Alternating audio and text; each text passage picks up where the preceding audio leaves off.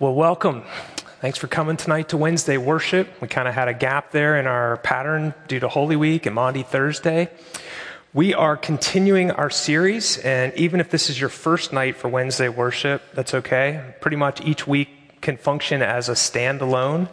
On the back of the bulletin that was hopefully you grabbed on the pedestal on the way in, on the back of the bulletin is the prayer that we use on Sunday mornings when we after we've had communion. And what I'm doing for this series is I'm taking that prayer, which is really rich and deep and full of incredible meaning, and pulling out sections and then going to the scripture to see where those ideas come from, and then teaching from that on Wednesday night. So tonight, I want to look at the concept of being living members, that God has graciously accepted us as living members of his body. So the scripture that I want to go to is Ephesians chapter 2, verses 11 through 22. And if you want to turn in a pew Bible, the page is up there on the screen. It'll also be on the screen as I read through this. And I just personally like to have a Bible in my hands when I'm reading the scriptures so I can see the context. The screens are helpful, but it's always better to have a Bible in your hands. So I'm going to read verse 11 and down through the end of chapter 2. So let's now listen to what the Apostle Paul says to us from the Lord. Therefore, remember that at one time you Gentiles in the flesh, called the uncircumcision by what is called the circumcision, which is made in the flesh by hands, remember that you were at that time separated from Christ, alienated from the commonwealth of Israel, and strangers to the covenants of promise, having no hope and without God in the world. But now, in Christ Jesus, you who once were far off have been brought near by the blood of Christ. For he himself is our peace, who has made us both one and has broken down in his flesh the dividing wall of hostility, by abolishing the law of commandments expressed in ordinances, that he might create in himself one new man in place of the two, so making peace, and might reconcile us both to God in one body through the cross, thereby killing the hostility. And he came and preached peace to you who were far off, and peace to those who were near. For through him we both have access in one spirit to the Father.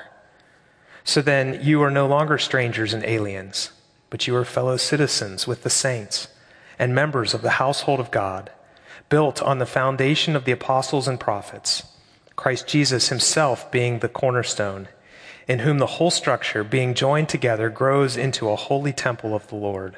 In him you also are being built together into a dwelling place for God by the Spirit.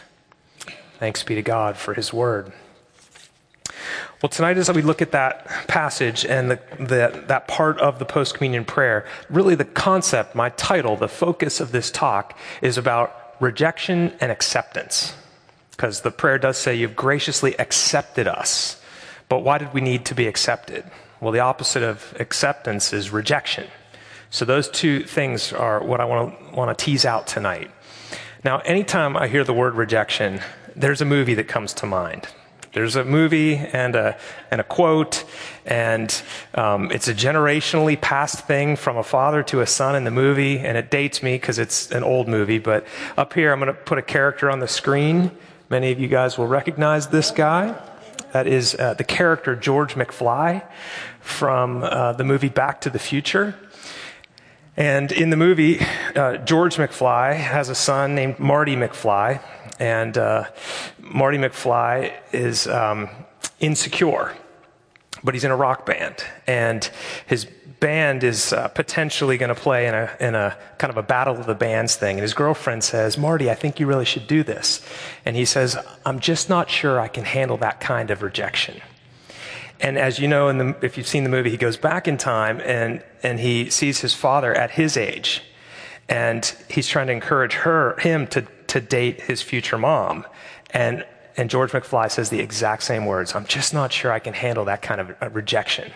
And that when I hear rejection, I think of him saying it, and that character, the way he said it, and his, flipping his hair out of his off of his forehead. "I'm just not sure I can handle that kind of rejection." fear of rejection is huge, and it's universal. I mean, it's universal to all of us. I can remember I think I've shared this with some of you before. I can remember being an adult in my late 20s, doing youth ministry, and going onto the high school campus into the lunchroom to just do some contact work and interact with high school kids. And the feelings of fear that I would be rejected if I walked up to a table and said, "Hey, what's going on, Ellie? How are you today?" And got the cold look and feeling like, man, I got rejected. That fear of rejection is real, and it doesn't end when you get to a certain age. It's a lifelong thing. We carry that. I have a book that my friend Bishop Trevor Walters gave me. It's a book he wrote based on his doctoral dissertation, and it's called EAS Syndrome. And it's not really a syndrome. He heard the acronym one time, and he took it and published a book under that as if it's like some real mental behavioral issue. But EAS stands for Early Affirmation Syndrome. And the whole book is about what happens to somebody who does not experience affirmation early on in life and how that can play out. And in the book, Bishop Trevor talks a lot about his own, what he experienced as rejection from his own father, that if he got the B+ in math, his dad wouldn't say, "Well done, way to bring it up from a C." He would say, "Well, get an A- next time," and was always going one more. And he never felt affirmed for where he was. And so he carried it way into his adulthood, this sense of rejection, and talked about what happens from that and how to overcome it. And the whole book was about his doctoral work on that. Now, that early affirmation syndrome, coming from our family of origin, is significant. But how much more so when it's coming from our Creator? If we sense rejection, if we feel like God has rejected us, how much that shoots us to the core, right? So there's different levels of rejection and different ways that it can come. One of the best books written on Christianity in the last 100 years is Mere Christianity by C.S. Lewis. And Lewis identifies in this book something that's really interesting. He's very reasonable. He's philosophical. He thinks rationally through steps of certain things. And he starts out in the very beginning of this. He summarizes his first chapter, and he says, "These then are the 2 points I wanted to make. First, that human beings all over the earth have this curious idea that they ought to behave in a certain way, and they cannot really get rid of that feeling. And then secondly, that they do not in fact behave in that way." Universal human experience. We have this internal sense that we should do something, and we know that we don't do it. They know the law of nature, and they break it. These two facts are the foundation of all clear thinking about ourselves and the universe in which we live. And then he teases that out a little further in the next chapter, and he says this: "It's after you have realized that there is a real moral law," that internal sense of there's something I should do, but I'm not doing it, there's a moral law, and that there's a power that lies behind that law. And he capitalizes the letter P in power. In other words, God is real, and he's written his law on our hearts. And he says, it's after you realize that there's a moral law, and there's a power behind that law, and that you've broken that law and put yourself wrong with that power. It's only at that point that then Christianity has something to say to you. If you don't think there's a moral law, and you don't think there's a higher power, and you don't think you're at odds with that power, then Christianity's got nothing for you. But the problem is, it's a universal experience. I know God. I know he's real. And I know because I have his law written on my heart, and I know that I don't obey the law. So I experience this sense of separation. God is there. I'm here. He's not happy with me. It's a kind of fundamental rejection that we all experience. And there's a brokenness to us that has to be healed, that we can't fix. I can't go up there and say, "Hey, accept me, fix it. I'm going to fix it." I'm so broken that he has to come down and fix it, which is the gospel. Now we're talking about this Ephesians chapter 2 here. And the Apostle Paul says in verse 11, "Therefore remember that at one time you Gentiles in the flesh," and he goes on from there. Remember. remembering is so important in our faith. It's a big part of what we do every week when we come to the Lord's table. Of course, it's communion with the living God, but it's also an act of remembrance. We remember how on the night he was betrayed, and we talk through what he did. And even this morning in the morning prayer, the daily office, we went back and we looked at the command to keep a Passover for the Israelites, to remember what God did when he delivered them out of Pharaoh's hand in Egypt, and to go through this meal, this Passover meal, to remember. Now, Paul doesn't just say, remember what God has done for you, but he gives a list of some really hard things here to remember for those who are in the faith. If you'll put that list of things up there on the screen. Separated, alienated, strangers, no hope, without God in the world. That's what he says in verse 12. Remember that you were at that time separated from Christ, alienated from the commonwealth of Israel, and strangers to the covenants of promise, having no hope and without God in the world. Now, if you're like me, you like to jump over to the but God and look at what he did. But what Paul says is, remember where you were. Don't forget what it was like before Christ came. Look at what your life would be like. You have no hope and you're without God in this world. That is a terrible place to be. We long to be accepted. We long to have God. We need hope. We need him. We don't like to be separated. Solitary confinement is actually real punishment for people, to have to be off by themselves alone for long periods of time, because we were made for fellowship with one another and with God. To be separated from all that, to not be part of the commonwealth of Israel, to not have any of this is terrible to us. And Paul says, remember that. Now, when he says you and we, it's a little unclear because I didn't read the whole context, but he's talking about you Gentiles as opposed to us Jews. But he's about to make the case that in Christ, there's just one people. Okay, so he goes on and he says, but now, in Christ Jesus, you who were once far off have been brought near. So here's where the acceptance comes in. The rejection is, there is a God. He's put his law on our hearts. We break the law. We've rebelled from him. We experience rejection and separation. But God then brings those who were far off near. The invitation is to come near. And then in verse 18, jumping down a little bit, he says, for through Christ, we both have access in one spirit to the Father. So whereas before you were separated and alienated, now he's brought you near and given you access to the Father through Christ. The living God is here in this place. As Gail prayed, this is a sacred place. This is our sanctuary. This is a place set aside for worship. We invite God here. I like to think of this in the middle of the day when I'll walk over from the administrative building and come into this building. God's here, waiting for us. He is the host, and we are all his guests. We're in his house, and he delights for us to come near. He's given us access to come near through Christ. That's part of that acceptance. He has graciously accepted us as living members of his body. So we were far, and now we can come near, and we have access. And in verse 14, he says, he himself is our peace and has made us both, meaning Jew and Gentile, made us both one, and has broken down in his flesh the dividing wall of hostility. So our alienation from God has played out, meaning that we then have alienation from one another. So we have conflict and strife with each other. We experience hardship in relationships. We experience strife and difficulty and conflict and separation and alienation at times. And what he says is Christ now is our peace and has made us one and brought us back together. That acceptance with God plays out in having acceptance with other people. He's building a people. He uses a ton of metaphors in here, and all of them are awesome. Working kind of backwards with these metaphors, in verse 19, he says, you're no longer strangers and aliens, but now you're fellow citizens. So he's got that citizenship idea. That metaphor's in there. And he also talks about a household. So you are now citizens with the saints and members of the household of God. So the idea of a household, the head of the household and then all the occupants.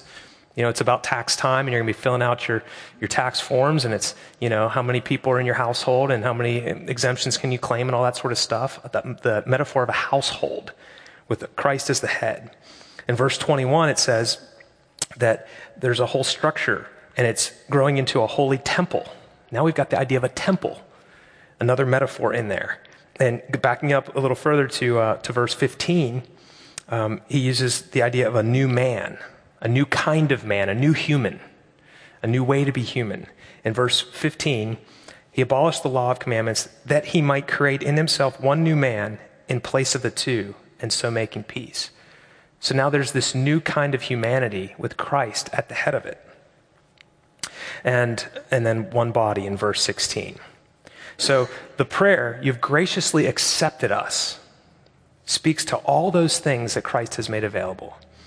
And that you've accepted us as living members. If you want to put that other slide up with that prayer, I underlined the three things I wanted to emphasize. First, you've accepted us. And then second, as living members. So living members, not dead members. You know, you remember when the pet rock came out? Like some brilliant person started marketing rocks and people would buy a pet rock. Crazy, but people did it. A pet rock is not living. It's a dead pet. It doesn't come when you call it. It won't move. You don't have to feed it. It doesn't go to the bathroom, but it won't also give you any affection. Very different than a living pet, an actual dog or something, or a cat or whatever, that breathes and lives and interacts. We are not dead members. We're living members. And what that means is that we actively follow him. Francis Schaeffer, who published extensively in the 70s and had a whole community of Christians, and I'm just now starting to get into some of his work.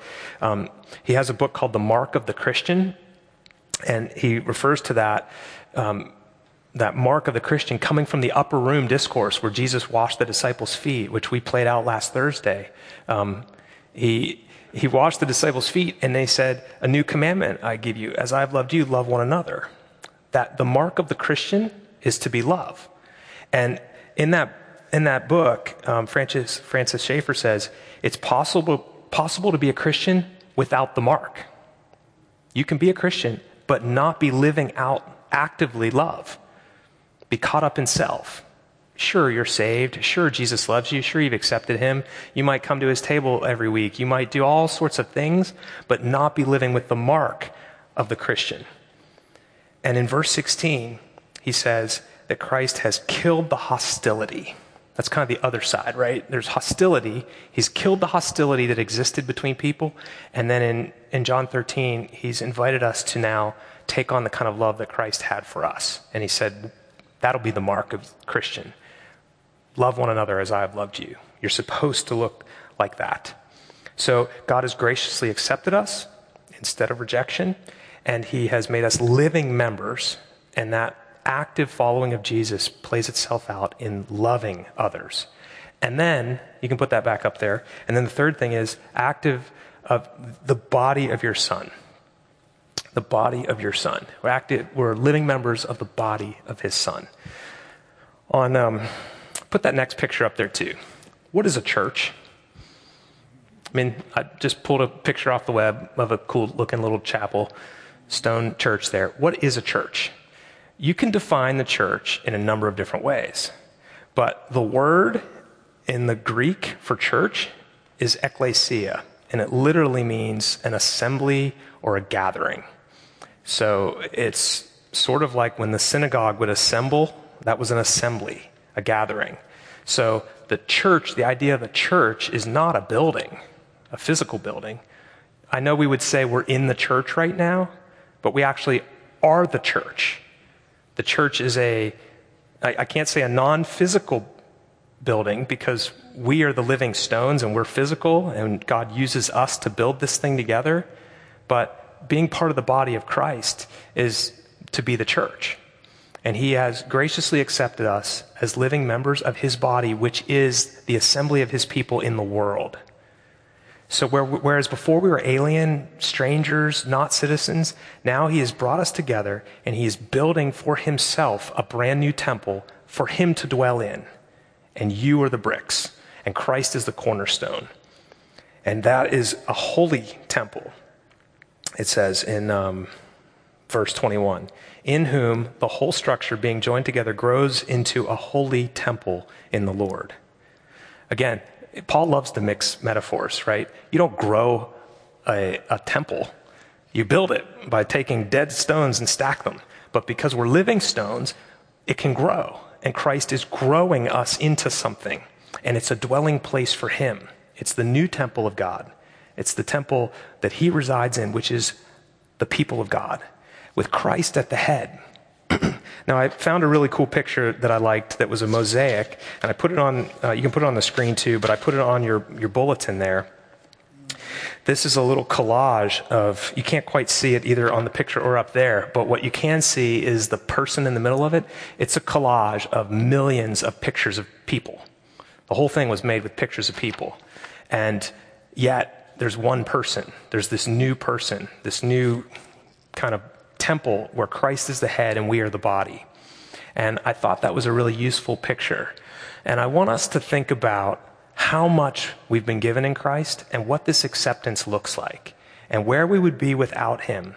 And as we come to his table and come for prayer ministry tonight, to come and bring to him whatever the burdens are, and bring to him those places of rejection, those places where we've experienced rejection or might even be experiencing it still. Because the incredible thing about the Christian message is what Christ does for us empowers us then to go and withstand places where we're not being accepted and not crumble under the weight of that and begin to fail, because we know that Christ says, I love you. You are mine. You are in my temple, and I am building you into a holy place for me. And so when he says that we are lovable and accepted and living members and belong, that gives us the ability to go out into a world that doesn't know anything about that, and we can take the bruises and the cuts and the bangs and not crumple under them. In fact, we can begin to extend that to others, that mark of the Christian. We can start to accept people who don't deserve it because we know that we didn't deserve it when we were accepted. So every Sunday, every time we have communion, we pray that prayer. But I want to slow us down a little bit and think about it. You graciously accepted us as living members of your body, the body which is your Son. We are those people being built together into this incredible temple that God delights to dwell in. We are his people and we are precious to him. He has accepted us because of what Christ has done. So what we're going to do tonight